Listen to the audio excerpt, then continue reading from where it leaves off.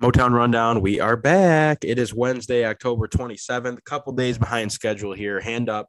As you probably can tell, I am sick. I have Dude, one flu game a year. we were One due flu for game one a of We year. these. probably This is should like tweet when we don't come out on like Tuesdays. to our 60-some followers. If Hey, people were to, they- if people, They would care. if people were to follow the Twitter at Motown_rundown, we could tweet things like that at you. But hand up. Well, Trent, you said your Wi-Fi was down on Monday too. Yeah, no, I was just gonna say we were due for one of these weeks. We just my Wi-Fi was down on Monday. Get this too. It was literally just because one of our cords was unplugged, and me and my roommates didn't know. We called support and everything. They were on their way over. Oh no, Dude, we we were just make you look like idiots. Yes, we were texting other people on the street like, "Hey, is your Wi-Fi working?" They're like, "Yeah," and we were like, "Oh God, we might have a big issue here." So I went home to do schoolwork, to do Wi-Fi. I drove an hour back to Grand Rapids to do schoolwork.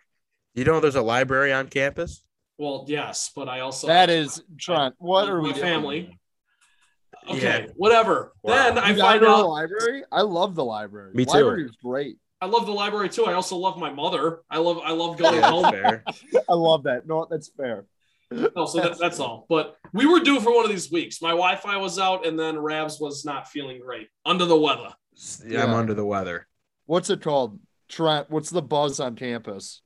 The buzz on campus is unreal, dude. Like I can't even especially- imagine it. The biggest topic of conversation right now is which pregame show are you going to? Oh yeah, Dude, by I the don't way- even. I can't even wrap my brain around it. The Like, fact I- that Barstool pivoted. By the way, I almost called Rabs because because Rabs is I honestly think self-proclaimed the biggest Green Dot Stables guy I ever met at Michigan State. Like you say, hey man, great food, like not bad times there. And I'll be like, I don't know anyone who goes to Rabs other than you or whatever. I almost called you because I was like, Rabs, it's your spot. You got to be there. Well, And, dude, like, if they were gonna set up shop to like, I assume they're gonna be watching the game from there. If they're not going to the game, the Barstool folks, like that's a great. I mean, the food selection's great. It's a nice clean. Rabs, I knew you were gonna do this. It's like just- a mile away yeah, from the it's stadium. just a terrible. It's a terrible location, and it's in one of those spots where you're like, this might be dangerous. Like when you like It's walk not out of the dangerous, restaurant. but it's like in a weird spot. dude, like it- them and Dadwoods. Yeah. They're like just in a You're- weird spot where it's like right on the other side of the East Lansing border, where there's like an underpass, and you're like, what's going on here? A couple homeless guys just chilling there. But Dude, I Yeah, know all about that area. 2 years at Skyview. I know way Yeah. too much about that area. I know way too much about Frandor. I love Frandor. I love that Frandor Taco Bell. Frandor Taco Bell, thank you. Dude, how first of all, this is way up. The fact that the Grand River Taco Bell is not it's just closed for good now. What happened? Yeah, I don't know. Dude, it was even when they were fully staffed, like Hey, before stop, COVID. It took stop, an shut your hour and a mouth. half Don't to you get ever say food. that. People always talk about the McDonald's being a scene at night. That Taco Bell is the scene of scenes. There was like one employee working as there was 35 kids just hammered in there. It would be unbelievable. People But, throw it up in the corner. Hey, Not I will even say, that. It's just wild things would occur. The McDonald's, they have a security guard there for a good reason because that Yeah, place is out of control. they also have 2 floors, which is unreal. The But best. It is the best. Great it is- McDonald's. It is awesome. But I wanted to say this too while we're on the food topic. I drove past Qdoba today and I thought of you guys because it's Burrito Wednesday. And Did you get it? Burrito Wednesdays. No, I didn't get Yep. it. I didn't get What it. what are you doing? You live right there. Can't afford it, Collins. Can't afford It's it. $6. I can't do it. I got food at home. I gotta make. Okay, fine. It's whatever. Okay. I gotta grind like this so I can shine like that or whatever. Okay, whatever. whatever. So, what show are you going to, Trump? Because I know you'll get up and go to one of the shows. Brock really wants to go to Barstool, so I'll probably be going there. Dude, Listen. how are they supposed to set that up in Cedar Village? As a former Cedar Village resident. First of all, if Stu Feiner was there, I would be there Oh at 5 God, a.m. yeah, But I'd be Stu there is- at 4 a.m. I don't think Stu's going. No, wait, no, he's not going. No. Of course not. I'm just saying if he was. No. I think they Listen. Trent, when does the Barstool one start? Because it's 10. only an hour. 10. 10 a.m. 10. So this is my plan. We're going. I don't really know if we need to be discussing all this, but I'm going to Barstool at I want 10. to hear it. I mean, no, I know. Yeah, I'm going to Barcelona. You don't need to tell like details. I was just wondering which one you're going to. And then I think we're gonna hit up. I kind of want to go by Fox, dude. I've done the game day thing before. It's really cool, of course, but it's just I've never done Fox Big Noon Kickoff, and I like some of the guys they got on that set. So I hate Desmond You're the Howard. only one in America who has said that. What? I want to go see the Big Noon Kickoff. No, well, dude, as someone who's been to I've been to the game day thing multiple times. Like, I don't really. When did you go to game day? I've been like Central Western. No. Did they have Central Ball State? No, basketball twice, and then for football they did it. Basketball doesn't count, dude. Well, it's the same. It's Reese Davis, and it's like the same height. No, it's different. I mean, I get what you're saying, but like football game day, I agree with you.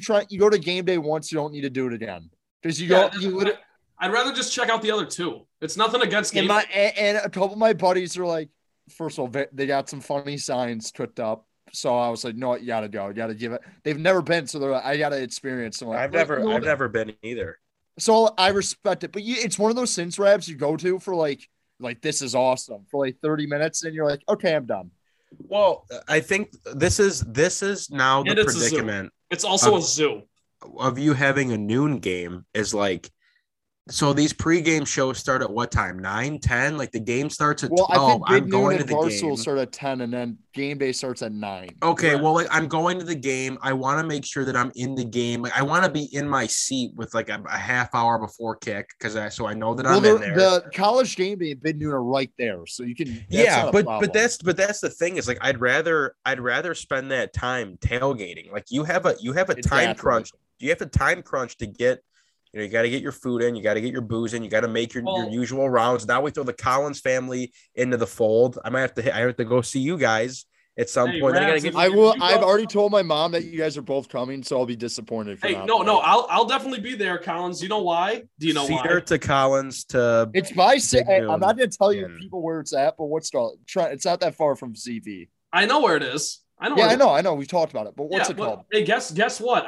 All I'll say is I got one new Twitter follower this week. My mom? It was Colin's mom. I know. She doesn't follow me. She followed me on Twitter the other day. I was like, what the hell? But I was like, no what? Hey, I need all the followers I can get. That's going to be the first thing I say when I meet your mother. Like, if you could throw me a follow at some point on Twitter today, I'd really appreciate it. I loved it. That genuinely made my day. That made my day. I saw that and I was like, you know what? I've never followed someone back so fast. No, she probably doesn't tweet, but what was I gonna say?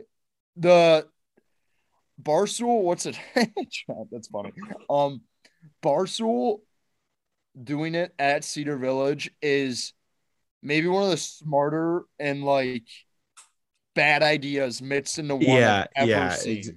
Dude, it's the best worst idea. It's gonna be out of control. Trey. Yeah, but they know exactly what they're doing. No, I don't think they do because they went to Green Dot Stables first, which makes me believe they have no idea what. No, dude, Green Dot Stables probably threw a bag at them for them to do it. And I don't know, man. It was just really funny. They announced that, and then you saw all the comments like, "Dude, what?" It was like, yeah, dude, it's because it's so this is a bad idea. I think they understood that like people can't walk there, and everyone's gonna be crippled. So there's no they didn't understand that until they got the backlash on Twitter. Then they were like, "What's it called?" No, but Cedar Village, that's gonna be people talking about like which one will have the most. The Barca one will have the most by a million now. Because it's there.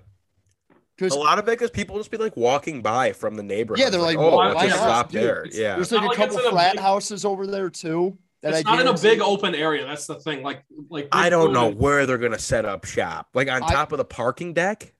That's what I was thinking, Rabs. I would think maybe they just do it at one of those like frat annex houses on River Street, and then they. Know what I mean? Maybe. I mean, dude, these poor police officers, man. Dude, this is not even getting off topic with the pregame show. Like, we were all lucky enough to be there when Michigan State went to a Final Four.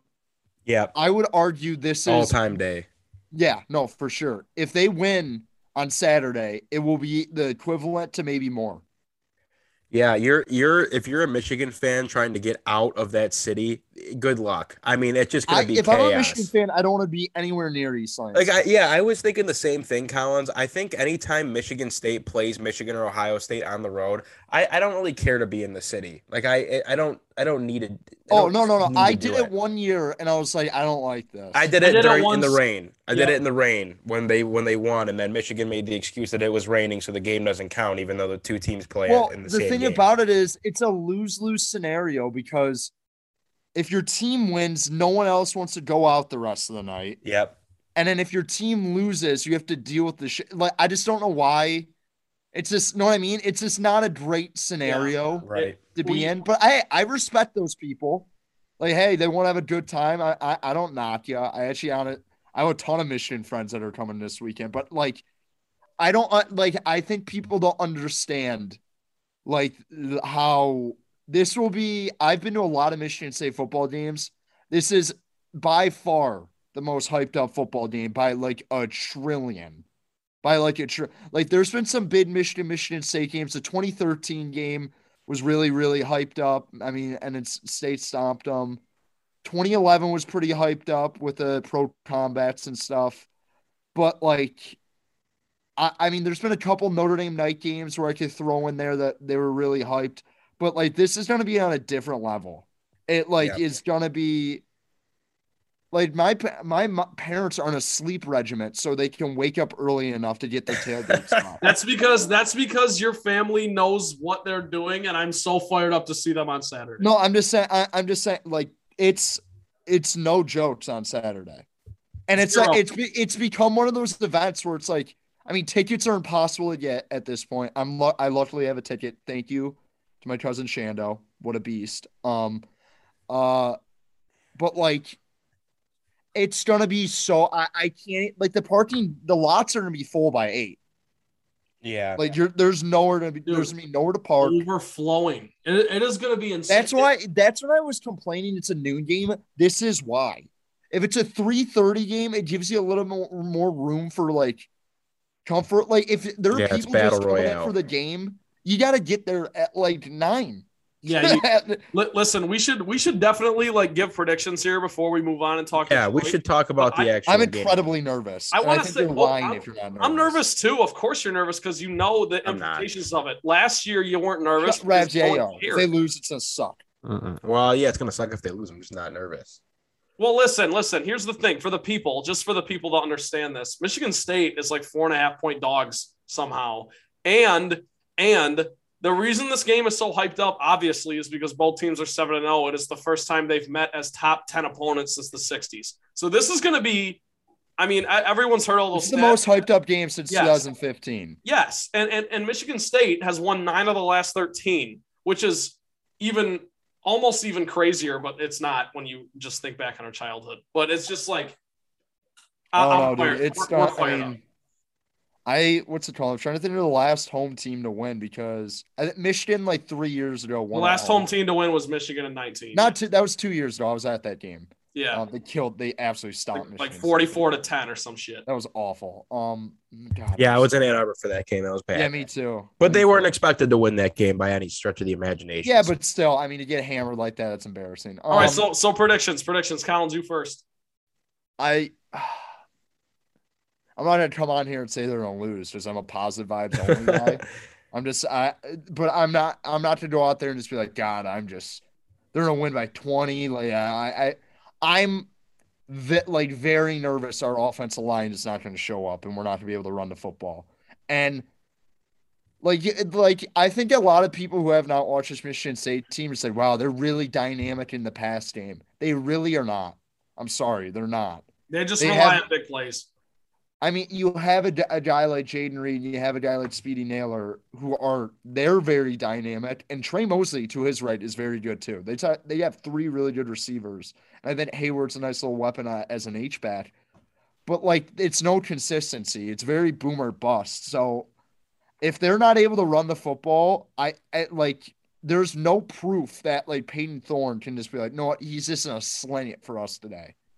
And everyone's like, hey, Michigan secondary suck. I mean, they can't be worse than they were last year. They just simply can't because that was the worst secondary performance that they've ever seen. So I'm nervous about that, but I also think it's going to be one of the most electric crowds in Spartan Stadium history. Like even though probably the most. I would say the Wisconsin game when they won on the Hail Mary is the loudest game I've ever been to at Spartan Stadium. When they blocked, I think it was like Benny Fowler blocked the punt. They scored a touchdown, went up before half. Is the loudest I've ever heard that building. I would be shocked if it's not louder. Well, that's the thing, because that, of course, yeah, you're right. If they played at night this game, there's no shot. Like, yeah, I know. And we don't have to. It's a tough environment for Michigan to come into, so I'm interested. So what do you think? Like score or just like who 21-17 Michigan State. 21-17. All right. Rabs, go for it. I'm scared though. 27-20 Michigan State, and I'm really like. So this is my take on this. So Collins brought up a good point. I think obviously if you can get Kenneth Walker going, then you open up the entire playbook for the rest of the game. Yeah. But on the flip side of things, I look at a team like Michigan, and I look at their double, what do you want to call it, double-edged sword of running backs between Corum and Haskins. If you can suppress the run game, they don't like to throw the ball with Cade McNamara. Like you've watched it all year. Teams. They're literally the same. You've watched it all year. So do I think the Michigan State secondary is any good? I absolutely do not. Like that's the one part of this team that it's like. Well, don't lump this. It's not the secondary. The cornerbacks. Don't say the secondary. Yeah. Okay, the cornerbacks. I'll keep Xavier Henderson out of that conversation. The cornerback play. So I think if you can suppress the run, then you'll have a chance. This is a game where home field advantage is everything. Like if Michigan State was marching into the big house, I would be a lot less nervous in this game.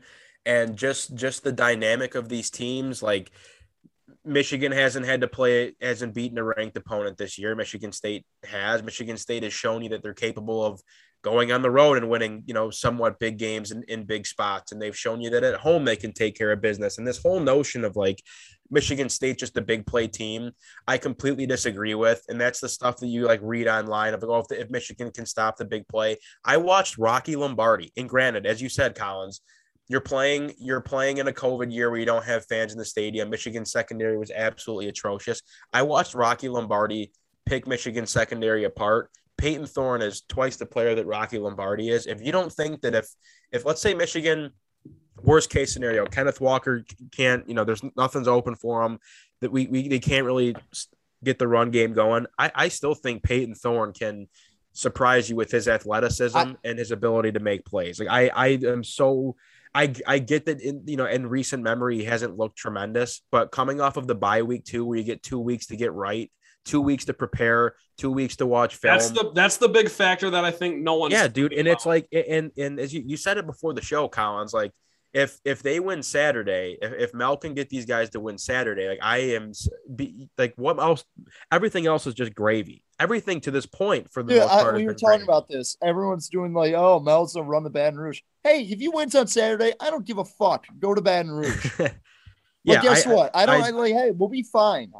That's like the one thing too. When people talk about like, oh yeah, Tucker's gonna leave, they'll be fine. Michigan State's the top 20 national program. They have the funding. They have all the stuff to be good. They'll be fine regardless of what happens. Yep, just win Saturday. I think State wins this game. This is not me. This is a bunch of Michigan State guys talking about this, though. Right, but it's not me being a slappy. It just this is just so typical Michigan of like, oh yeah, this is our year. We're the real deal. We'll come into your house and push you. It's like, dude, I used to be a Michigan fan. My mom's from Ann Arbor, so that's how that happened. I'm very happy to be on the other side of things now, but I've been a part of the delusion. I've been a part of the arrogance and just not being able to see things objectively. I think Michigan State plays harder. I think that they can match up on defense better than people. Like Michigan State's front seven is no joke. Like I know that Aiden Hutchinson's a really, really, really good player, and they're solid on defense in the same right that Michigan State is, but Michigan State's no slouch. So I don't know. Again, there's always this Michigan State is never like real until they play Michigan. Like that's the prove it game. Like this is your prove it game now. And I think they've proven a lot this year. And I'm taking Michigan State at face value of being a good football team, and they've earned everything they've gotten this year. But, for whatever reason, to the national media, it's all like, oh, yeah, Michigan's got the edge. And I just can't wait. I can't wait, Collins, until you see on game day and big noon kickoff and on, in the Barstool show, when all those Michigan logos flash at the bottom of the screen and Lee Corso is the only guy throwing the Sparty head on, like that, I can just see it happening. Everyone's going to take Michigan. The Lions moving towards Michigan. Yeah. That's it. Bring Corso is obviously going to pick Sparty. So, Rav, what's your final score? 27-20 Michigan State. Okay, I'm going 34-24 MSU. I genuinely. No way it's that high score. Yeah, yes, it is. Listen. Wow. No, dude, listen. Michigan's defense overrated. Almost got beat by Nebraska. Some people would say, "Oh, so did Michigan State. Almost got beat by Nebraska." Yeah, well, let's just say got beat by Nebraska, but somehow won. So did Michigan. Not really, but kind of the same. Okay, I get what you're saying, but Michigan State literally, I think, lost that game and somehow won. It was unbelievable. I think the biggest key to the game by far is Michigan State's offensive line. It's not even Kenneth Walker, because Kenneth Walker will do his thing if Michigan State's offensive line comes to play. And Rabs, to your point, Peyton Thorne will pick the U of M secondary apart. Play. Like, are you really that much more confident in Cade McNamara than you are? Well, dude, and would this be a different story if Ronnie Bell didn't get injured? Maybe. Would we be talking a little different? Yes. But like MSU has by far the better receiving core, by far the better offensive line when they're playing well. They have by far the better single running back. And I think they have the better quarterback and the better coach. And they're at home and they've had 2 weeks off. 34-24 Spartans. I think you're lying if you're not nervous. Well, I'm nervous. I mean, there's always like you're playing a rival. Like you're nervous. No, I know, but I'm just win saying, so bad. That's why you're nervous. You want to win so bad. Oh, for sure. The fact that it's Wednesday still like bugs me. I wish it was Saturday. I need the extra days to get healthy, man. I'm gonna win the bye week here. The bye week's beating me up so far, but we already won the bye week. Yeah. So all right. Well, that's that. Big game this weekend, obviously. But I'm excited. Looking forward to it. Looking forward to seeing you guys. We'll talk logistics afterwards because we need to figure out what the plan is. Without further ado, this is the Motown Rundown. We will leave bias aside for the rest of the show, except for the pro Detroit bias. Let's talk Pistons. NBA season is underway. The Detroit Pistons have started to play some games, and it has not looked great. 0-3 start, 2 losses to the Bulls. They also lost to who? The Timberwolves? Grizzlies? They lost to the Hawks, Atlanta Hawks. Good call, Hawks. Great. To be honest with you guys, I have been so dialed into the Wings. I really haven't been able to watch any Detroit Pistons basketball, but it looks like they haven't really been like close in these games. Well, no. The first Bulls game was incredibly close. They just went cold in the last 2 minutes. Then, it was typical Pistons. I don't want to say typical Pistons basketball, but for the last 5 years, it was typical Pistons basketball where you don't have a go-to scorer. Like Josh Jackson starts throwing up bricks, and I love that guy. It's just he's not a late game shot taker, and I think that's what bit you in the Bulls game. And Collins, I'll let you kind of get into it, but my biggest takeaway from these first 3 games is just this team struggles to score points. And let's keep all things in context here. Cade Cunningham hasn't played a single minute on the court yet because of his ankle injury. The word is he might come back tomorrow night or tonight as people listen to this against Philadelphia. I really hope he plays so we can at least just get a look at him. But early in the season, dude, I've been very disappointed with what we've seen so far. The one player that's impressed is Saddiq Bey because he's averaging 18, 10.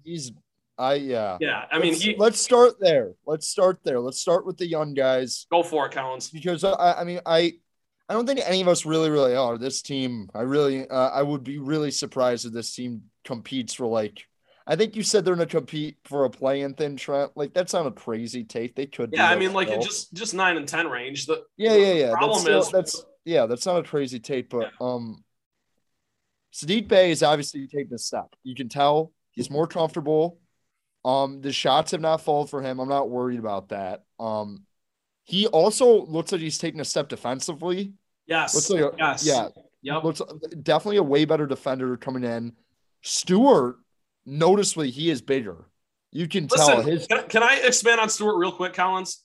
Yeah, go ahead. Stewart, like, to me, people will say, like, if you're a box score guy, you just don't understand that Isaiah Stewart, like, isn't. You gotta watch the Pistons, right? He's good. Yeah, he's not gonna. It's not even. Of course, that he does stuff that doesn't show up on the stat sheet. That's not what I'm saying. What I'm saying is, if you're just gonna compare, like, Saddiq Bey's stats have improved from last year to this year already, albeit just 3 games. Isaiah Stewart's haven't. But what you have to realize is Isaiah Stewart's stats aren't going to get better. He simply is a glue guy who plays hard, and his impact is on the defensive end. That's the big thing with Stewart. And Collins, you're exactly right. He's bigger. He's stronger. He's had a lot of tip-ins at the rim this year, offensive rebounds, that kind of thing. I just wish Dwayne Casey would play him a little more. And that is where the Kelly Olynyk signing irked me a little bit because I knew this would happen. But I will say this, Kelly Olynyk's probably been your second or third best offensive player this year behind Saddiq Bey and Jeremy Grant. And Jeremy Grant's already missed a game. So I'll say that. But Collins, go for it as far as Isaiah Stewart goes. I just wanted to make it crystal clear that this guy might not go up in production in terms of like stat sheet points and rebounds, but he's going to be consistently great. He's going to play hard for you, and you obviously need that. Like, he's not a part of the offense. That's fine. He's really good on defense. He's really good against the pick and roll. He's a good rim protector. He's obviously, I think, physically has taken a step. He's stronger. You can tell just immediately. Seen on the screen, he moved. Dude, he he already moves really well, but like he was D'ing up Vucevic. No, yeah, but so I was encouraged by that. And then Killian, I'm not gonna overreact, but for the people telling me not to overreact, at one point you gotta be like, dude, I mean, he's a project then. If you're going to tell me, say, hey, he's only 32 games into it, that's fine. I'll give him the time, but he's not close. Killian is not close to me. I agree with you. Yeah, no. Hey, I'm not calling him a bust or anything, but like, don't tell me he's going to be like, yeah, that he needs a couple years, fine.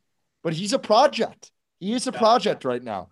Because, and I'll say this, I still think I like him on the defensive end. He tries the push and transition, which I like. I think he's a good passer, but he's hesitant offensively. And as a point guard, you can't be hesitant offensively in today's NBA.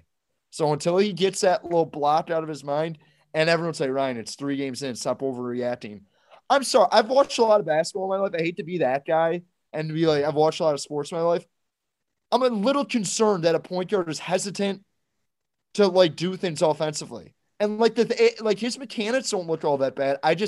And he looked better in that Hawks game. He did a lot better. He didn't play in the fourth quarter because they were down big, but he looked a lot better there. But like right now, he looks like a project, which is, hey, he wasn't like the first pick in the draft. He was the 7th pick in the draft.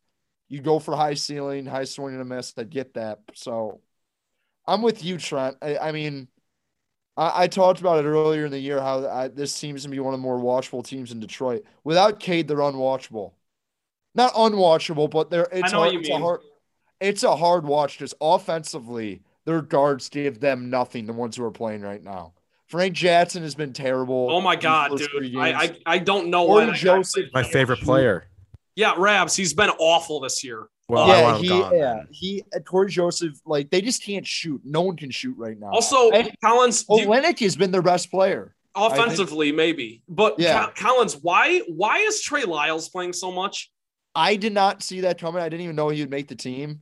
I didn't either. I feel like that's what I'm holding out hope that when Cade comes back, he's just kind of out of the rotation. And he played good against Chicago the second game, but nothing against him. It's just like, I don't understand. He's a weird fit. They play him at like a small ball 4. He's a mid-post guy. I don't hate it. I think he brings you something a little offensively.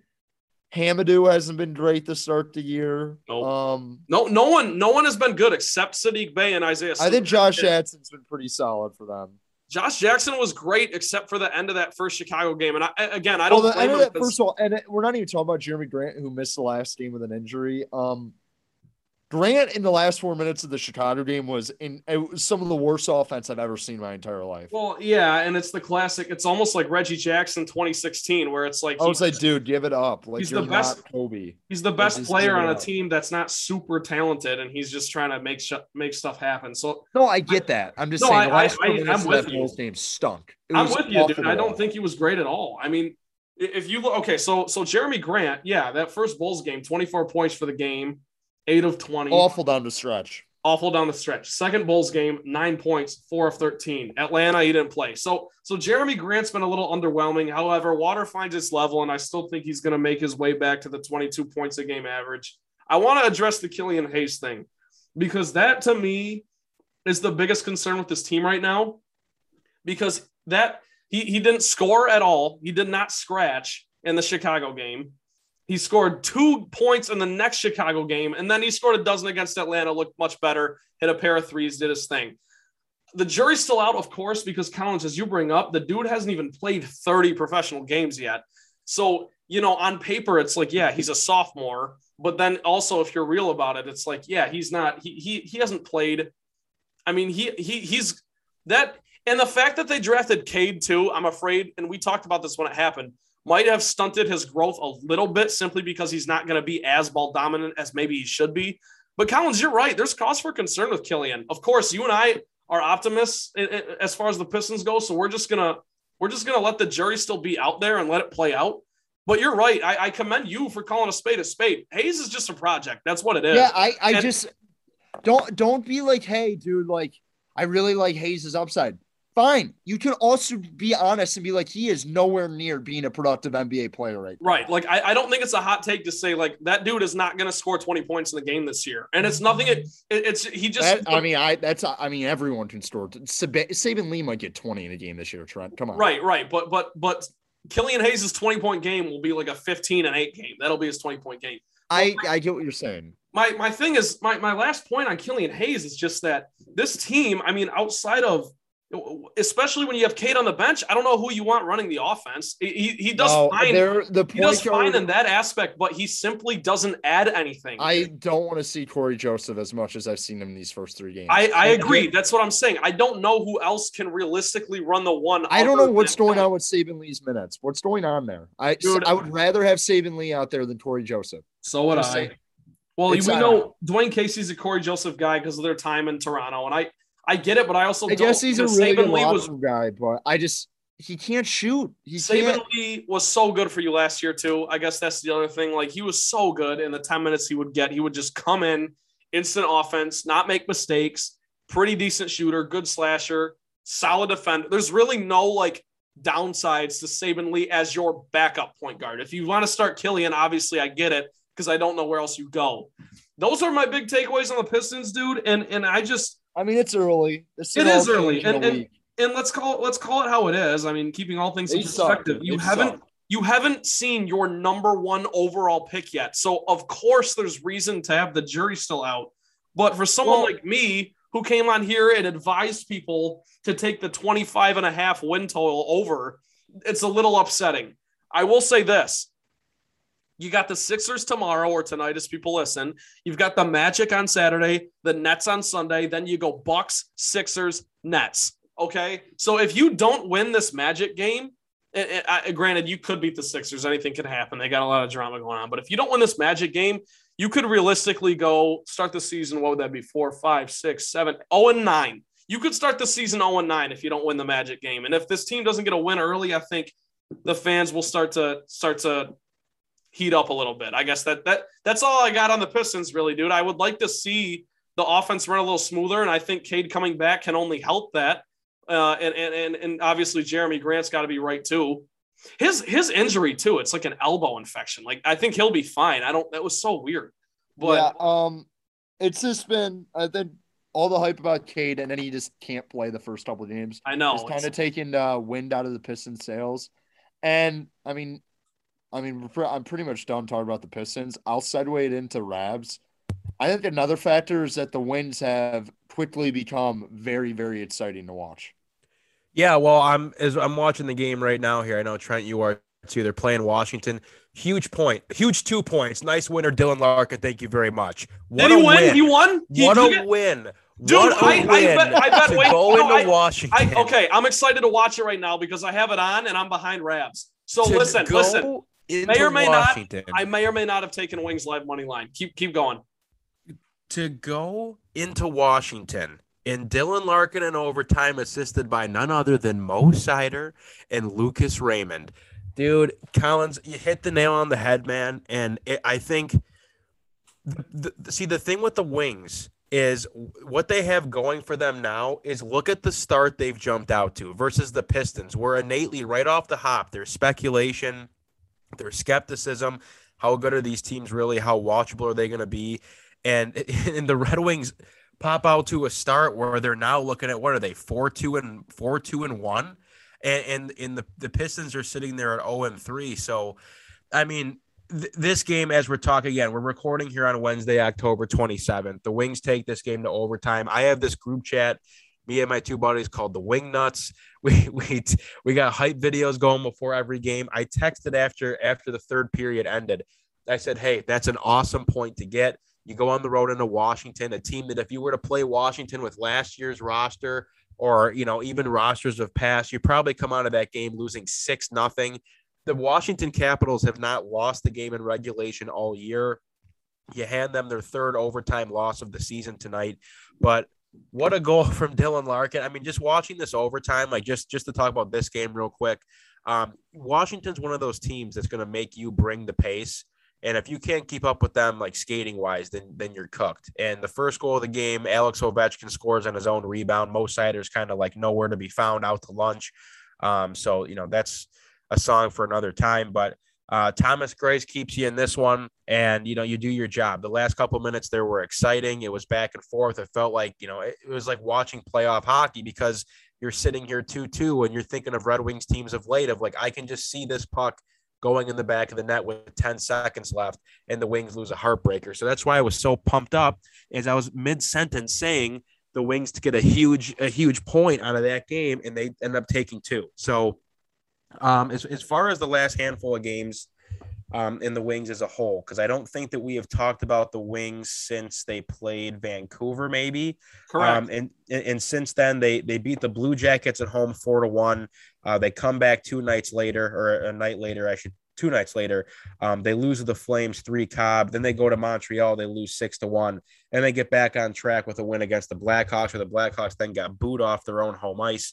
Then you get this win here in overtime. The Red Wings schedule does not get much easier, and you're really going to see what this team is made of. I mean, again, a huge win to take the Capitals down on their own home ice. But you're going to host the Panthers. You're going to go to the Maple Leafs. You're going to see the Habs again in Montreal.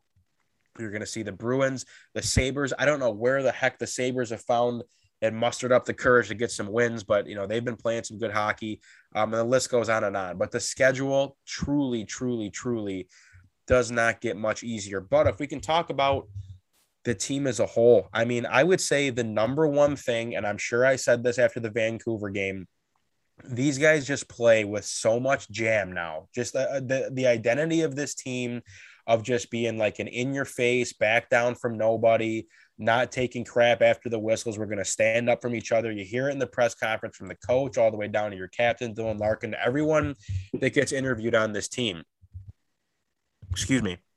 Everyone that gets interviewed on this team, it's the same thing. This the common denominator. We're just a team that likes to get up and play for each other. So as far as takeaways from like this team's game, I think the biggest thing for me that you can see, like a lot of the story is told in the shot totals. Like this was a team that last year and in years prior, you're looking at games where you're getting outshot 42-20, and it seems like you never have the puck on your stick, and the whole game you're just chasing in your own defensive zone, and there's not a lot of offensive flow. You're not generating much in transition. And I said earlier this year, like I don't think this is a team that's going to be able to set up an offense and cycle the puck against these better defensive teams. And they've shown you that they can work the puck to the net. And in the last couple minutes of this Washington game, I was texting my buddies too. Like, I think Adam Ernie is your player of the game tonight. I believe he had it might have been Nemesnikov's goal, but he has I think he had an assist or 2 tonight. But can I throw in Thomas Greiss for fun? Yeah, I mean, we can get that dude in the third period. The goalies. Oh my God, Greiss in the third period, Rabs, was a brick wall. Go for it. Yeah, but I just think like I said, I mean, against the Blue Jackets, you put 43 shots on Jonas Korpisalo, who in my opinion is one of the better, one in the top half to maybe, God, I don't know, top half to quarter of goaltenders in the league.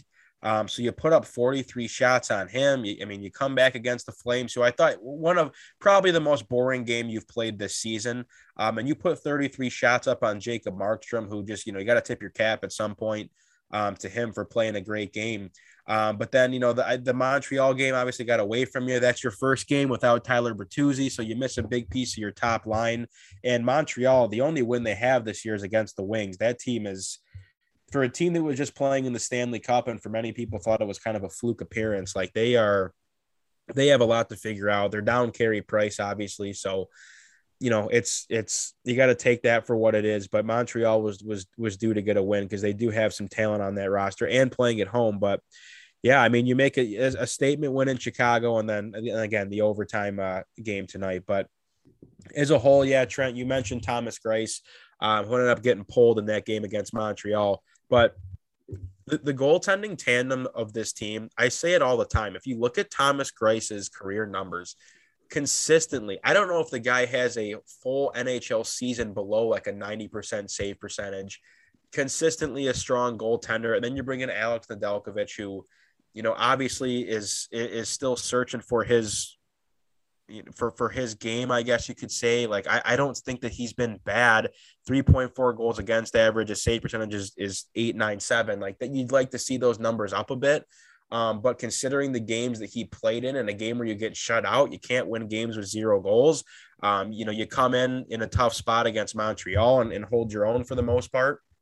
And then you play the defending Stanley Cup champions in the Tampa Bay Lightning. And, they obviously found their footing late in the game. But that goaltending tandem, man, as long as they can get support defensively, which for the most part they really have. You hold the Capitals to 2 goals. You hold the Blue Jackets to 1 goal, Canucks 1 goal. Like, besides the Lightning game and the Montreal game, like, you take those out, those are games that you're in every single game. You really are. In the Lightning game, you were dominating the game for the most part. So the goaltending play has been absolutely fine. Still not over that money line loss. Yeah, no, I hear you. Tough for sure. But your goaltending has been fine. You look at your stats, and I don't know if these have been updated yet from tonight's game, but 9 points in 5 games for Tyler Bertuzzi. And again, he had to miss a game in Montreal due to his vaccination status. I believe him and Ovechkin are tied for the most points, even strength this year. Lucas Raymond leads all rookies in goals and points. I believe Mo Seider leads all rookies in assists. So, you talk about some of these big pieces of this rebuild. And I would say too, like, one of the biggest things that jumps out at me, you look at the statistics of this team. Tyler Bertuzzi's a +8, Lucas Raymond a +4, Dylan Larkin a +5. Like, those things matter. And when your top line, and a top line that maybe deservedly so gets the short end of the stick, because, you get people out there look at Dylan Larkin as, oh, he's not a number 1 center. Tyler Bertuzzi shouldn't be playing on a first line. Lucas Raymond's a rookie. They've held their own. They really have. And I think, the Montreal game is an exception. And again, that first line got jumbled up a bit without Bertuzzi, but they've held their own defensively. And out of a top line playing against top lines that will probably be on paper much better than you this year, tonight was probably one of them with Washington. You're going to see another one in Boston, and in many teams to come. To hold your own defensively is a huge, huge win. So all in all, we're going to have many, many more Wings games to talk about this year. I don't want to bore people with just dragging it on, but this team, man, like, talk about just turning a corner. And I think that's one of the things that, you look at maybe the Tigers, who I think the Tigers might have overachieved a bit this year, but the Pistons, for example, they get off to an 0-3 start. Like, sometimes these rebuilds, these are big years for these teams, right? And like, a team like the Pistons, I guess you could probably say sluggish is a good way to talk about their start to the season, where the Red Wings are just like, boom, and they're going to play some tough games here. And I don't want losses in these games to cloud how well the team has played as a cohesive unit. And just how hard they've played in these games, because losses will come. Every team loses games. Your roster's talent-wise doesn't stack up to a lot of the teams in your division. But with that being said, like, the makeup of this roster and the way they play, and just you have that one body on each line that can just create havoc in the offensive zone, to where you can actually cycle the puck and you can set your offense up. and the power plays looked a lot more comfortable, and they're getting chances. And the second unit of the power play tonight, and their first power play of the game, had a couple really nice bing bang plays like to Robbie Fabry in the slot. So being able to find that guy in the middle of the ice and just really get high quality scoring chances, like that's what it's all about. It's about the process, and they've started to gel as a unit. And you're able to work a guy like Troy Stecher in the lineup, who hasn't been terrible in the couple games that he's played. You love the Stetch man. Well, I think the Stecher and the Stahl pairing last year was pretty surprising as far as it not being like abysmal. And I think Troy Stecher is one of those guys who, this is the last year of his deal. He's got a lot to prove. He came over from Vancouver in a spot where it's like, this is like the way, the Red Wings are building this, of kind of in like a similar grain of Vegas, to where it's like, we're going to take a flyer on some, like a Josh Jackson type of guy. We're going to take a flyer on guys that maybe are getting pushed down the depth chart a bit, and let's see what they can do for us. So, I mean, defensively, I think you're comfortable. I believe Gustav Lindstrom might be a bit banged up. I don't know if he played. I was kind of like half watching tonight. I'm not sure if he was in the lineup tonight, and you still have Jordan Osterley too, who was register a game for you. Unless he played tonight, I just didn't see. So I would say, as far as the rest of the roster is concerned, the only guy really that's been disappointing is Pius Suter, who's yet to register a point in 6 games. I believe actually he had an assist. I want to say he had an assist tonight. So that might be his first point through 7 games here. So if he can get going, being a centerman who's supposed to be in your top 6, that'll be huge. And again, no Jacob Vrana. So they've been fun to watch. They come back home against Florida, who is an absolute wagon of a team. They'll see them on Friday night. If I wasn't going to East Lansing for this football game, I would be in that arena screaming. Like, I hope that crowd just shows out, because you have a team in the Red Wings who many people thought we're just going to be, oh, where's the juice? The Ryan Collins, where's the juice? What do these guys have? They have proven me completely wrong. Hey, Rabs, here's your plan. They're 4-2-1. Here's your plan. Go to LCA, and then you leave after the game, and you come to my place Friday night. Done. Yeah, that's just gonna be a long night. But no, hey man, it's just fun to have a team that competes, like, because this Red Wings team for the last handful of years has just looked out of place on the ice, just really out of place. So, hey man, enjoy it while it lasts. If we're sitting here, 2 weeks from now and they haven't won a game in 2 weeks, then the conversation's a bit different. But they're in every game, they're competing. They're not backing down to anyone. You get guys at the bottom of the lineup like your Mitchell Stevens, your Giovanni Smith, your Carter Rowney's, that aren't afraid to mix it up a little bit and give you some of that sandpaper that you need to be a successful team. And your 2 rookies right now have been great. And you can look at things like, I was disappointed with the Ovechkin goal tonight to start the game. Mo Seider misses an assignment.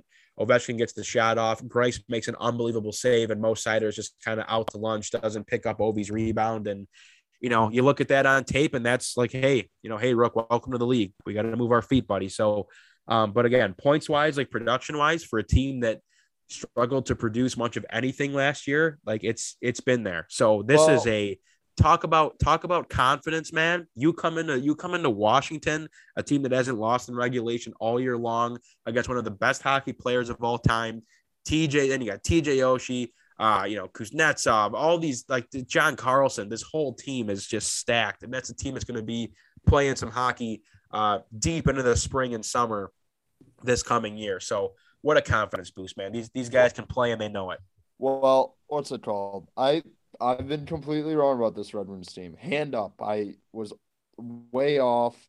And the 2 points I'm just going to make with juice-wise, it's obvious Raymond is immediately and on a prime time, like, this guy can play. Like, he's really, really good.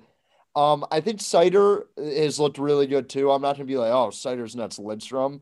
I think Raymond, just like, you could see it, like, visually, for a guy who's more of a hockey casual like myself. I'm not like some expert or like I know the ins and outs of the game like Rabs, but you can just tell with Raymond, like, you're like, he's really good on the forecheck. He's good on the other end of the ice. Like, and that line with Bertuzzi and Larkin and Raymond is like a legit weapon. And for the first time, it seems like in forever, when you go on the power play, the Red Wings are actually kind of dangerous, which is fun. Yeah.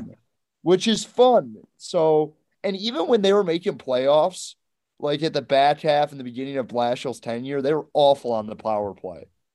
So to see them like be like, oh wow, they actually got some guys like Raymond, and that a little pressure's alleviated on Larkin, so he can actually make some playmaking like and Bertuzzi's been great this year so far. I wish you would just get vaccinated so he can play in all the games because they're obviously a different team without him. They missed him in the Vancouver game for sure. Yeah, yeah. They just need him because he's a very important part of this team. But hey, it is what it is.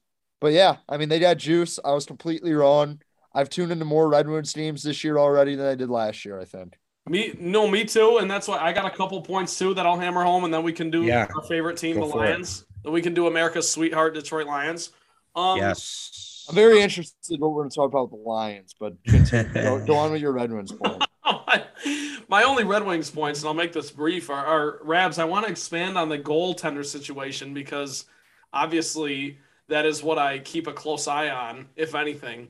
And I just want to point out the fact that Thomas Greiss is 35 years old and Alex Nedeljkovic is 25. And I think everyone who knows hockey and who knows the team has seen that. But I think it's such a best of both worlds, two-way sword, like you like to say. And it's just double-edged sword. I think double-edged sword, two-way street. Two-edged sword, what a word. Two-way sword. No, Greiss and Nedeljkovic. I think it's the ultimate duo for a team like this that is not quite there but on the cusp, because you play Greiss in your games where it's like, you're playing good teams and you want to just protect the puck and do that sort of thing. And you play Nedeljkovic in games where you think you can win and get him some experience. Rabs, am I wrong about that? Or that's been my takeaway so far.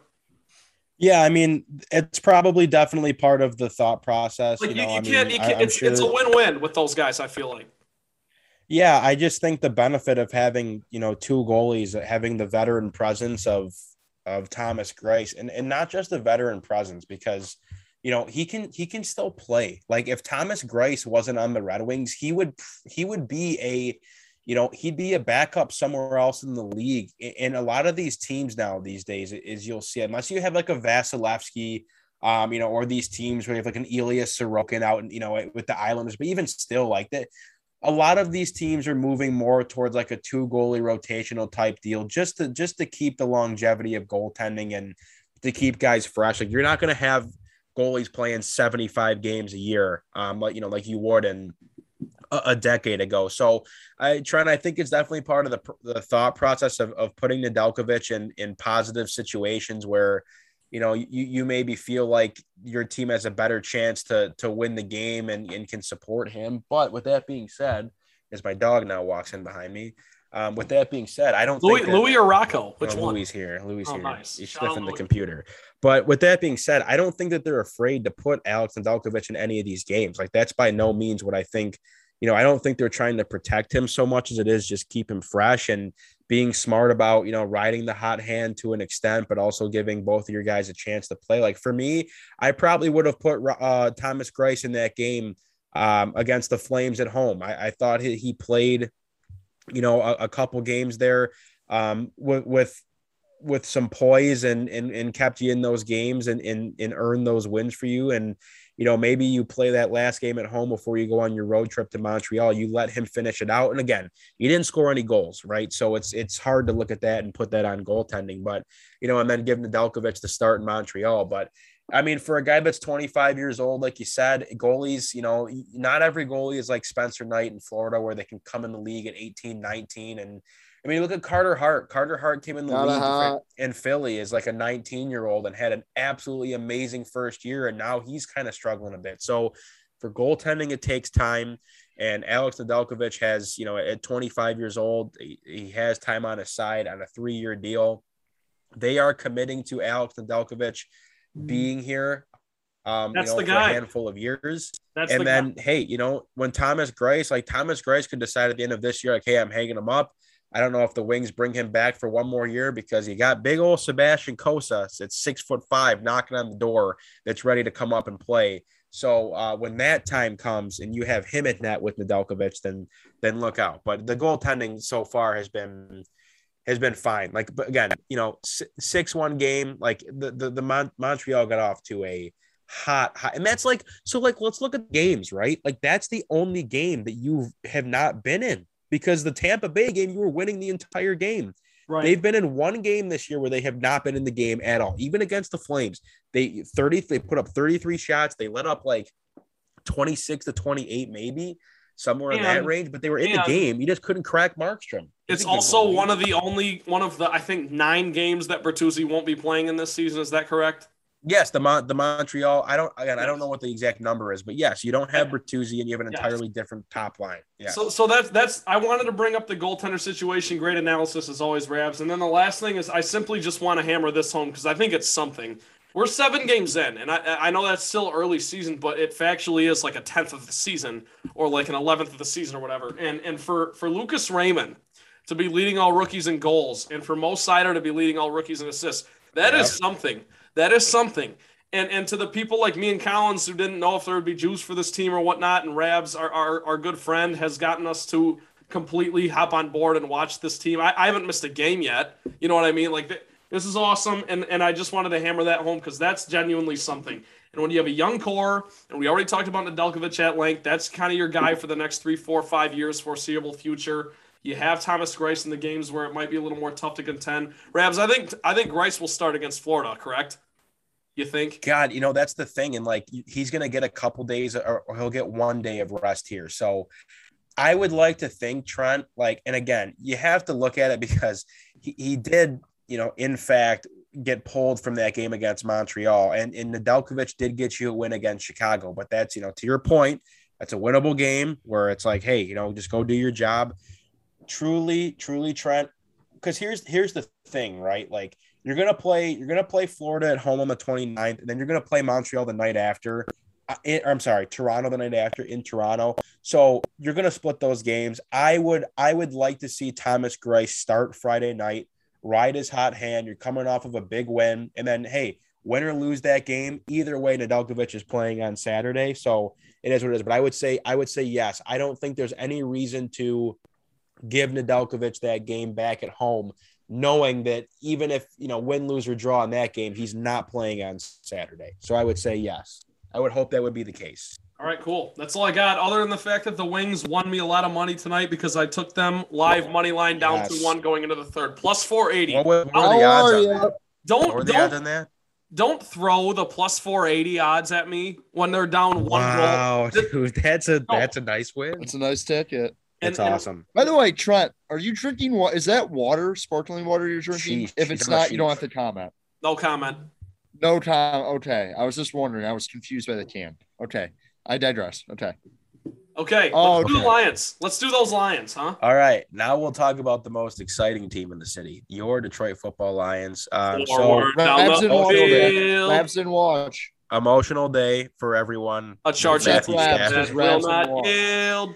And won the blue and silver wave. Yeah. Okay. Stand and cheer the brave. Rah, rah, rah. Okay. Rams 28, Lions 19. Trent, I'm sure you have some backwards way of talking about how they fought and they pulled out all the stops. Don't start with that because it's not backwards. You can't introduce. Listen, Rams. Go ahead, Trent. You go. Start it off. I gotta let my dog out of my room. As a Motown rundown democracy, I would like to propose to Ryan Collins that we let either you or I host the Lions segment because Rabs doesn't watch, and he starts with this false. You can squeeze me out. No, I'm not squeezing you out. I'm simply saying you start with the false narrative of Trent. I'm sure you got some backwards way to describe how this team fought. Rabs, that was the best game they've played all year.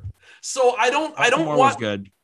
Baltimore was fine. This was different. They literally went for it every chance they got. They made big plays. We had a 100-yard receiver. The running game was working.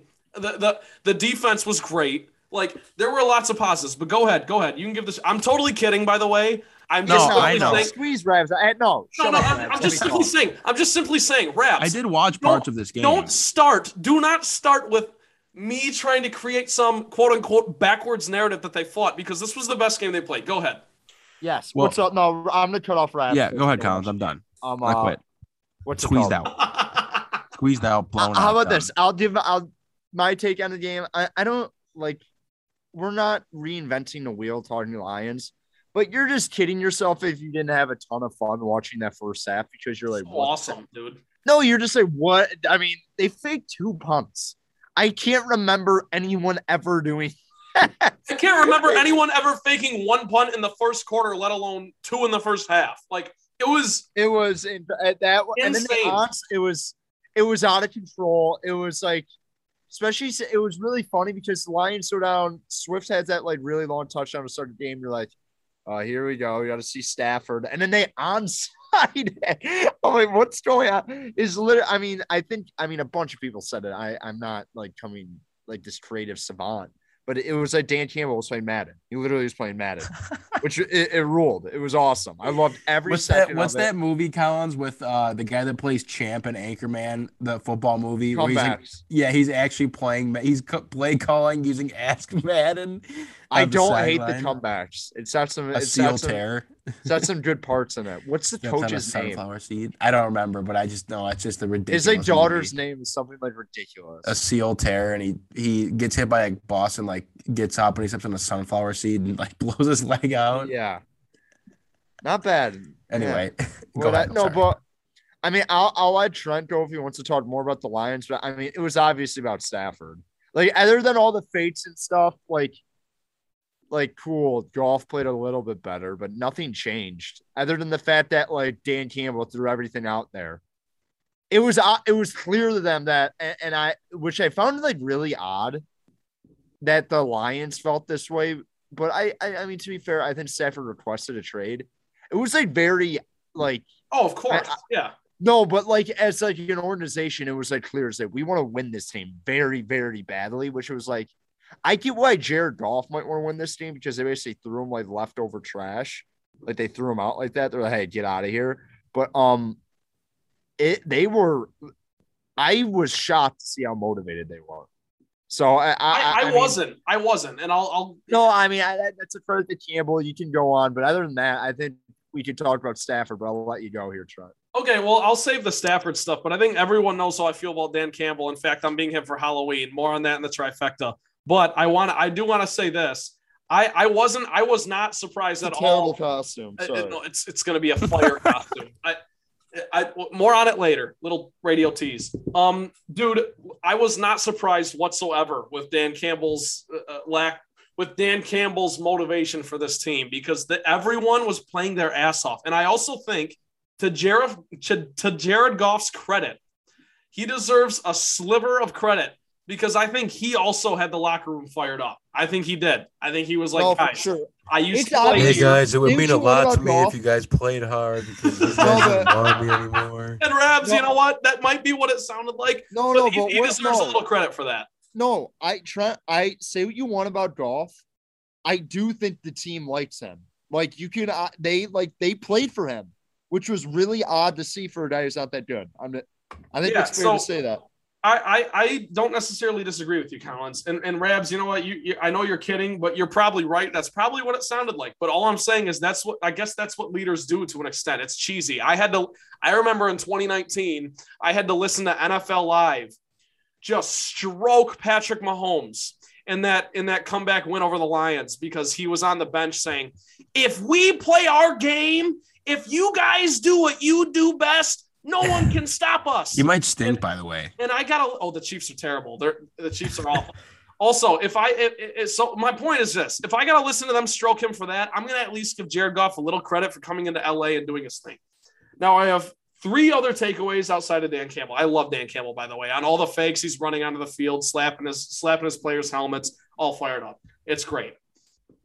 First takeaway, and I know you guys laughed at me last week when I mentioned AJ Parker, rightfully so. He's fine, but he played well again this week. He played well, and Jerry Jacobs also played very well. Those are 2 undrafted. Yeah, Jerry Jacobs did play well.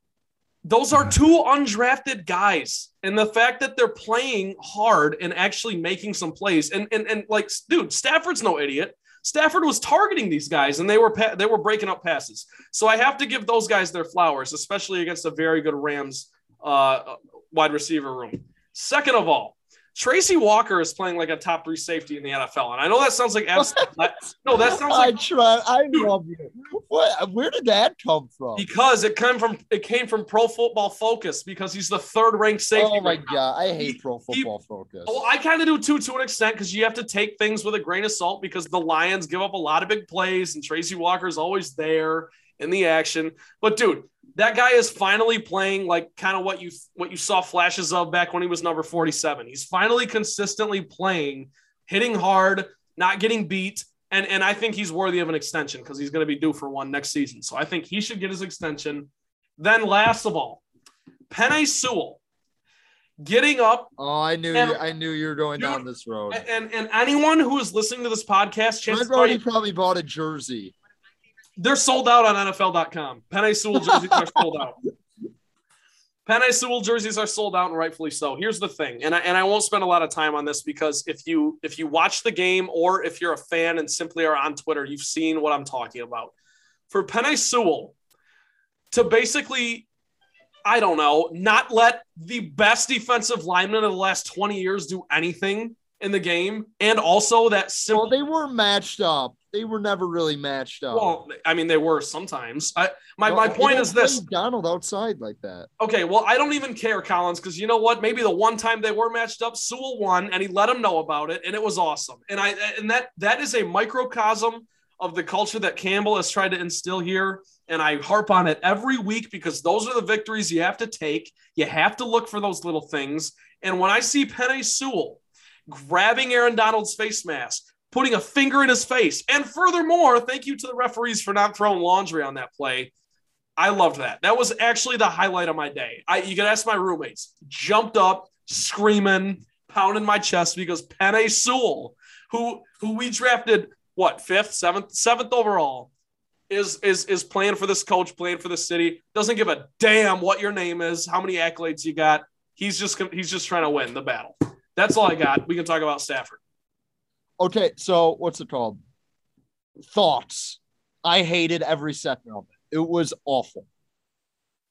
I was numb. You had an all-time tweet like 5 seconds into the game. You said, "This sucks." It did, dude. And what's it called? I'm not to be like I was super. It like was sort of sad and whatever. I was just like numb watching the game. I was like what's going on? I hate this. But I wasn't really pissed off or upset. I was like numb. I was like they wasted this guy. Unbelievable. It was just like a full circle. Like, we're not going to be good for another 4 to 5 years. This guy's going to win an MVP this year, maybe win a Super Bowl in the next couple of years. This is awesome. But I wasn't pissed. I found zen in that moment, which is sad. No, I did too. I was all I had my moment, Collins. I had my moment where I saw Stafford in his Rams hat. And then the second they got that onside kick, after the emotional high of DeAndre Swift running for 60 yards or whatever it was for his touchdown, I was just like, you know what? We can win this game. And I think every Lions fan knew that was a game that they would win. If they were to win a game, it'd be like that one of all games. But yeah, Rabs, go ahead. What are your thoughts on Stafford? I mean, I tweeted something today. I retweeted there was a little clip of Stafford talking to Levi Onwuzurike and like Tracy Walker and just, I've been in the league for 13 years and him. And I love how Stafford's like the way that like your mom would like caress you after you like scraped your knee. And she's like, I know, like, keep fighting. Like, I'm rooting for you guys. It's just, I don't know. I wasn't like sad or like angry or whatever. It was just, you see Matthew Stafford I'm so happy for him. I really am. I'm happy that he is on a team to where he win, lose, or draw, and they've only lost one game this year. The eyes don't all just go to him of like, you are the problem. You are the reason that's holding this team back. Your lack of talent. I'm glad that he's out of that situation. I'm glad that he's on a team where, yes, he has the best supporting cast he has ever had in his career, but he is giving Cooper Kupp like a Hall of Fame year. He is making everyone on that team better. Like he's the missing piece of that. Isn't Cooper Kupp leading the league in everything right now? Yes, and he's a joy to have on my fantasy team because of it. So like Matthew Stafford, to me, I'm very happy that he's in this situation. And I just have this like shit-eating grin on my face of every time the guy plays, because it's like, hey, Lions fans, like this is your guy. This is the guy that many of you ran out of town because, oh, he's not good enough for this team to win a Super Bowl. He can't, like, really, of all things. So I don't know, man. I think the three of us should agree, not to cut you off, Rabs, I'm sorry, but the three of us should agree right now that after this, we are not talking about any more woe is me Stafford stuff. Because this was it. This was the one that you had your eye on. It's going to be when the Rams have the chance to come play at Ford Field, like that, to me, when he gets like the video, that will probably be the final like closure piece of like, I need to let you go now, Matthew, but I wish nothing but the best. You know what I mean? Like he's like, watching that game was the equivalent of like walking down the street and like running into your ex with like her husband and kids, and like they're just doing significantly better than you are, and like you have that small piece of you. It's like, good, I'm glad that you like, you know what, I almost like, I hated it, but I loved it at the same time. So I don't know, Trent. Like I'm truly like so everyone has a gauge on how I feel about this whole situation present day. Excuse me, COVID, maybe not.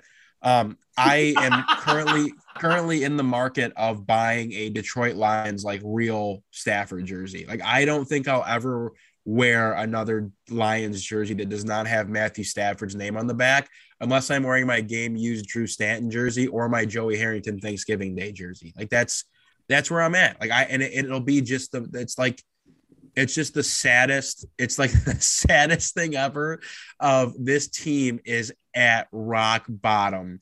And for people that are like, as far as like the Lions getting up for this game, I truly don't get it either. Like, what are you trying to prove? Like, I don't like it. The Stafford thing is so separate from who you are as an organization now. If anything, like I knew Jared Goff didn't have it in him to like stick it to the Rams. And granted, good for Jared Goff. He did play a bit better. I'm tipping my cap to the Lions for competing and being in this game.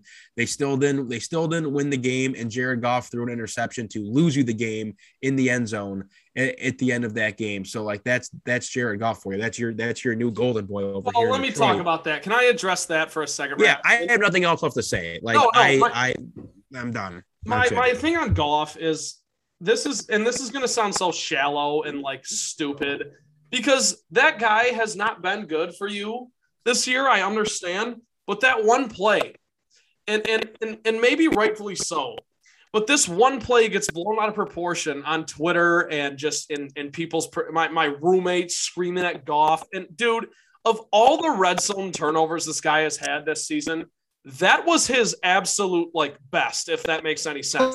And no, because can we not do this? Can we not? I don't want to do this. Okay, we don't have to, but I want 10 seconds to just explain my okay, do it. Go ahead. I'm not going to react. Who picked off the ball? Jalen Ramsey. Who hit him as he threw? Aaron Donald. Who was he throwing to? TJ Hawkinson. Those are 3 top 5 players on the field in that moment. So I don't necessarily I was not even on Goff in that moment. It was kind of just like, oh God, like there you go. There's your heartbreaking loss. And it was I'm not screaming at my TV. Lions were never supposed to win that game. And you knew when you only went up 19-17 that wasn't going to be enough, because the Rams, as we've seen for a decade, Stafford will get you in field goal range. So that's all I'm saying with that is it's simply, if you're going to get mad, that was the best game Goff's played. I think, Collins, you would agree with me. Either that, great still. Well, of course not. But, of the 7 games he's played, that was his best game. Maybe the Green Bay first half, and until it got slippery and he fumbled and did his thing. But that turnover in the red zone was not his. It was far from his worst. And I understand that the point stands of like, you can't do it. If you want to win, you can't do it. I understand. So I'll shut up. But I just wanted to at least give context to that turnover, because to the people who just look at the box score and see that happened, like, dude, got hit by Aaron Donald, was thrown to Hawkinson, Ramsey. Why are I have to stop him, Trent. We need to stop. No, it's okay. It's done. It's done. We don't need to. We need to defend Jared. No, he does. Other than the fact that I think his teammates like him. He does suck. My point is the Lions got beat by Stafford this week. It wasn't Goff losing you the game. Stafford was going to win regardless. So that's it. Oh yeah. Okay. There it is. I like that. I'm sorry.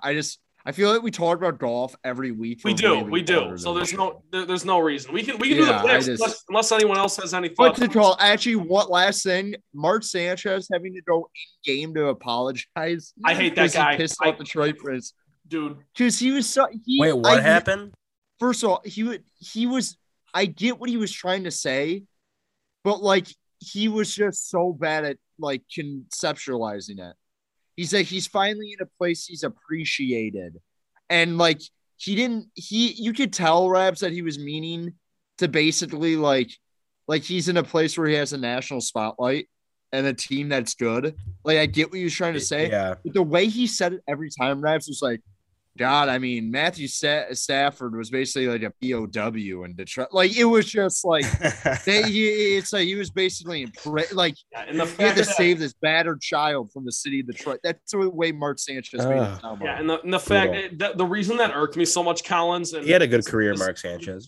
No, screw that. Listen, let's I know you are, but I was a Sanchez guy. I did believe in the Sanchez. Let's not act like him saying all that had nothing to do with the fact that Detroit didn't choose him number 1 overall. They went with Stafford, whatever. Because clearly the Lions made the right choice.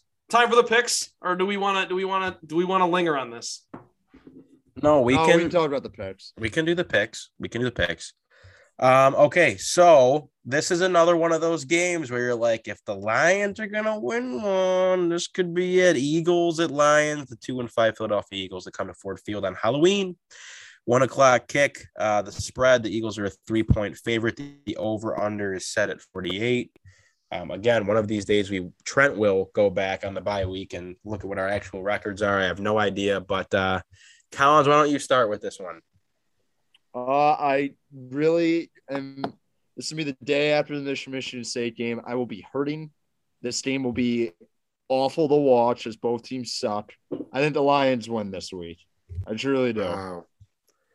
Then they get the first win. One pride. I think it's under. Okay. I am going to say, and listen, I first want to clarify. I'm gonna be so hungover watching this game. Oh my god! if you first look at at where these offenses and defenses stand, okay. Philly is 21st in offense. Detroit's 24th. Philly is 17th in defense. Detroit's 25. This is 2 bad teams. Everyone knows it. Philly also is trending downwards after starting the season with a little hope. Jalen Hurts ain't the guy, and I just simply think that Detroit getting the pass rush going a little bit more as they have in previous weeks. They hit Stafford a couple times. They knocked him around a couple times. I think they get to Hurts, a guy who literally can't throw the ball. I think that could be the difference in your game. I think Goff's going to play good enough as I don't want to say he's played good enough this season, but if you had a better roster, he would have been good enough to win you games. So that's what he did in LA. He's not a good quarterback, but he's good enough. You get what I'm saying? I think the defense plays probably their best game of the year. I don't know. I don't think that's a hot take. Philly has no one that scares me, and I like the Lions to win outright. And I like. By the way, what's the spread, Rabs? Isn't it like 3.5? 3. I see 3. Okay, so it's 3, and the Lions are dogs. Are you kidding? So easy. I'm not gonna get ahead of myself, but I think the Lions win by 7, maybe 10. And then I'm gonna take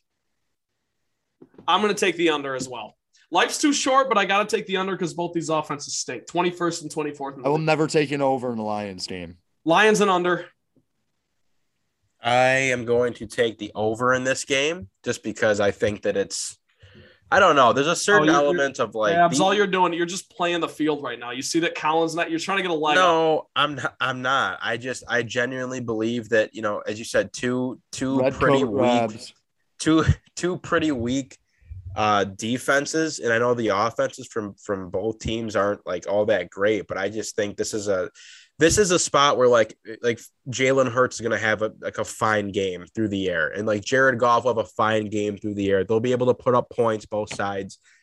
I do think that it being at home, like, sure, you know what? I'll take the points, but I think the Lions will win this game, and they're going to go into the bye week, and they might not win the rest of the season. I actually think, looking at the schedule, they could beat the Bears on Thanksgiving because the Bears are laugh out loud bad, but you lost to the Bears, like, considerably. Laugh out loud bad. We're laugh out loud bad. What are the division? I love how we rationalize this stuff sometimes. I'm just saying. Dude, so whatever. Listen, I don't want. I can't even talk about the Lions. Rabs, they're beating the Steelers. Win over. They're beating the Steelers coming out of the bye. They'll beat the Steelers coming out of the bye. But Lions over. Yeah. All right. So we all have Lions, and then Rabs has the over, counts, and I have the under. Yes. Is that all? Red coat Rabs. Red coat Rabs. Do you guys want to do a trifecta or not? Of course, yes. People love it. Jesus, yes. Well, no, I'm just asking. Nothing came to my mind this week because my mind was filled with mucus. So, that's why I asked. I don't have any thoughts. That's why I asked if you wanted to do it. No, it's a little late. Let's do it. Number one, in honor of Barstool coming to East Lansing, who is your favorite Barstool guy, like, or woman? I know we've done this before. Big Cat. Yeah, big Cat. No, there's no one that comes close. Is he your favorite? Stu. I know he's the best. I've got Stu. No, he's my favorite. If you want to consider, well, I would say my favorite's still Big Cat. But if you want to consider Stu a Barstool guy, then Stu's like he is. His Twitter clips are unbelievable. But Stu's like 1B. Okay, we'll make that nice and sweet, nice and short. Second, who's you? My Stu, all the way. I love Stu. Stu's not a Barstool guy though. He just does Advisors. That's true. But Advisors is the best though. Advisors is the best show to watch. My roommates and I, we split the electric bill 3 ways, and this week it was 88. This week, 88. This month it was $88 per person. 88. That is all. Loved it. Question number 2. Who is your least favorite anti-Michigan State media guy? Like, I'm talking like Dan Dakich, Desmond Howard. I fucking hate Dan Dakich. So that's my question. I hate Dan Dakich. I hate Braylon Edwards. I hate Desmond Howard. I like Charles Woodson. But those are like, as far as guys that just have this like anti-Michigan State agenda, I'd say Dakich. Like, I hope Dan Dakich burns in hell. I think Braylon Edwards. That was way too far. Braylon Edwards is obnoxious. That's like when Rab said that he wanted. It's like when Rab said they kill the third base coach. Yeah, Chip Hale. He's like, Chip Hale, I want him dead. I want him murdered. I'm like, you can't say that, Rab. I thought that was the turning point of the season when he like sent Maggie home. I was like, just livid. Game 5. 2. Yeah, whatever it was. Okay, Rab or Collins, any thoughts? Well, I don't. What's it called? I hate Dan Dierdorf. I hate Jim Brandstatter. I think Brandstatter's a hack.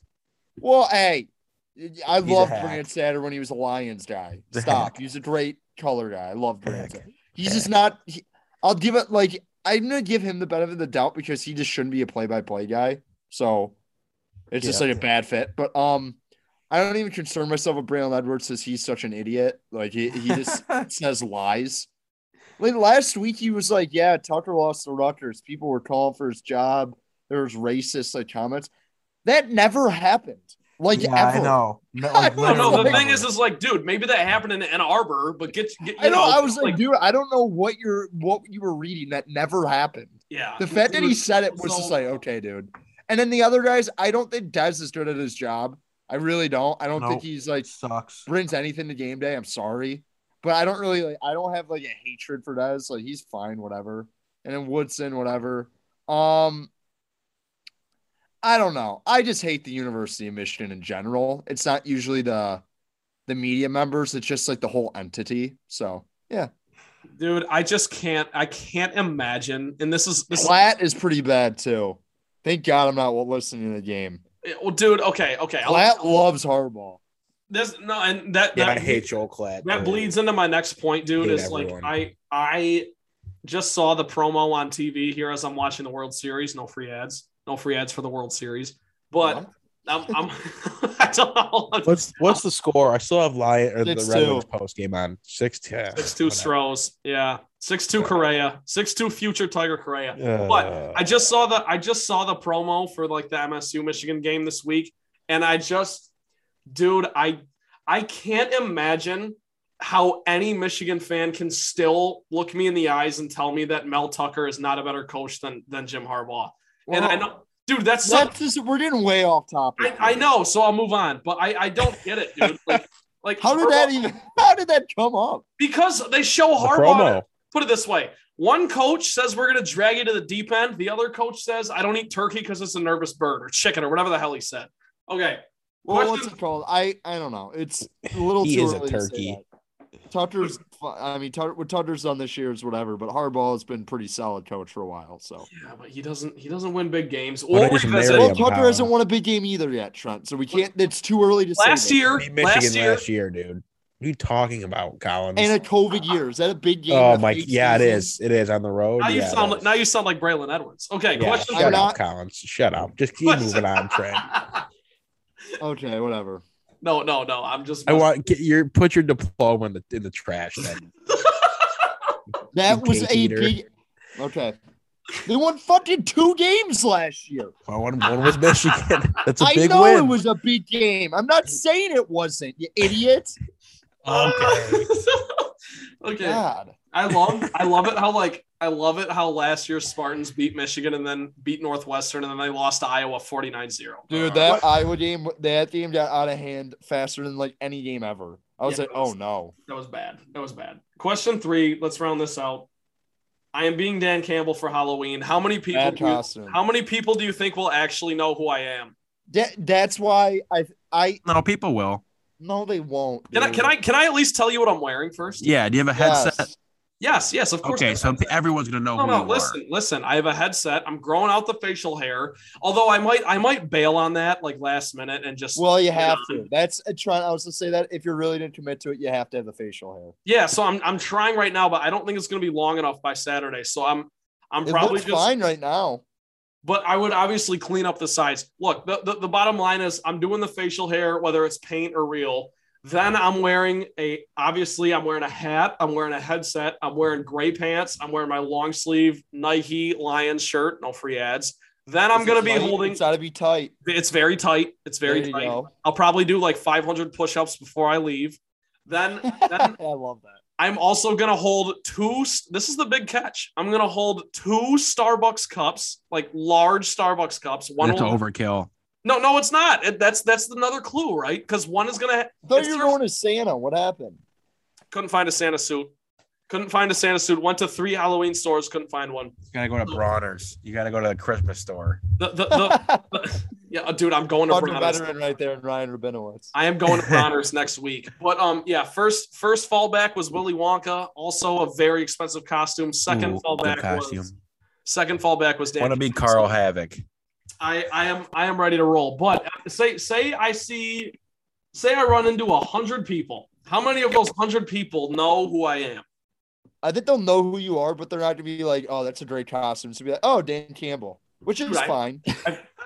My roommate George is making fun of me because he says all night you're going to be like, "Yeah, we're going to bite a kneecap off," and he's right. That's what I'm going to say all night. Yeah, no. You'll get from the dudes will be like, "Yeah, to Dan Campbell." Nice time. It's not to be like I feel like your last couple costumes, Trent, were awesome.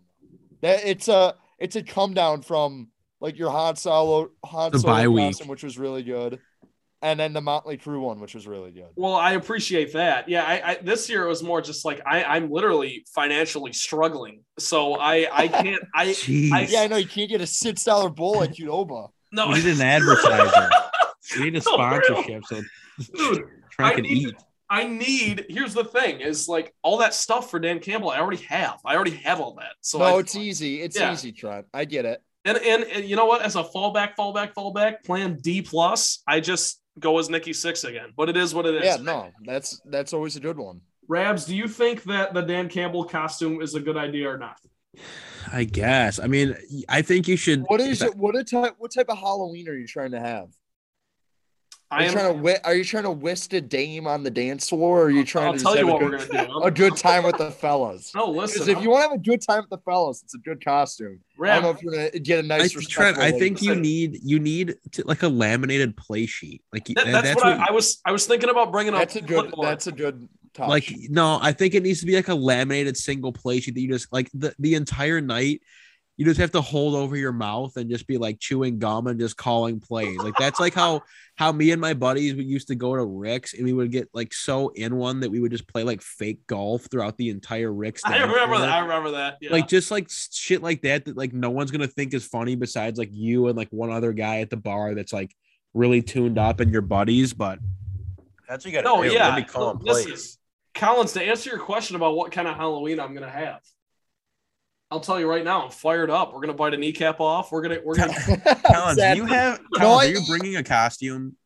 What, me? Yeah, you have to, dude. Oh, really? I don't. On Saturday night? Are you staying on Saturday night? Yeah, dude. I'm not wearing a costume out, dude. If Michigan State, if Michigan wins, I'm not going out. If Michigan State wins that game, you go home. Maybe if Michigan State wins, I'm going out. I'm bringing one. I'm bringing one. What are you wearing? I have I'm Stitch from Lilo and Stitch. Oh wait. What? How does that work? I saw something. What are you just wearing a blue? Just wearing a blue T-shirt? Like, oh, I'm Stitch. No, I have a Stitch onesie. It's sick. I think the onesies are so bad.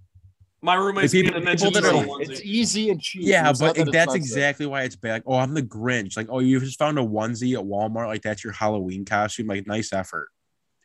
Whatever, Collins. Just do what you got to do. I don't have a costume. I was gonna say, Rabs, you're all disgusting. Rabs, if you're going on Saturday night, you're gonna need one. I'm telling you that. What do I do? You don't need. Have time. You don't need one. Rabs. You don't. Hey, Rabs. You're right though. If Michigan State wins, no one cares. Black Panther again. If Michigan State wins, they might just like not go out that night. I'm just gonna keep it all going, and then I'll probably go to bed at like 9 because I won't make it.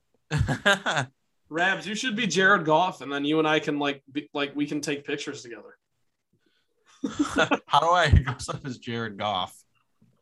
Here's what you do: you put on a number 16 jersey, and then you pump fake twice. Just buy a golf jersey. Yeah, I'll just roll out. I'll roll out backwards the entire night. Just take a really unnecessary sack because I can't move my feet quick enough. All right. Well, that's all I got. All right, folks. Well, a great weekend of sports ahead. The Red Wings are rolling. The Pistons are trying to get on track. Yes, go green indeed. That is all for today's episode of the Motown Rundown. For Trent Bailey and Ryan Collins, I am Ryan Rabinowitz. Submit any questions, comments, or suggest topics for the show on our social media pages. We are on Twitter at Motown_Rundown. We are also on Facebook, the Facebook. Just search up the Motown Rundown in that search bar. You'll find us real quick. We are also on Spotify and Apple Podcasts. You can subscribe, follow, give the thumbs up to the podcast, whatever you people do to show your support. We greatly appreciate it. We have new episodes of the podcast every single week. We'll see you next time.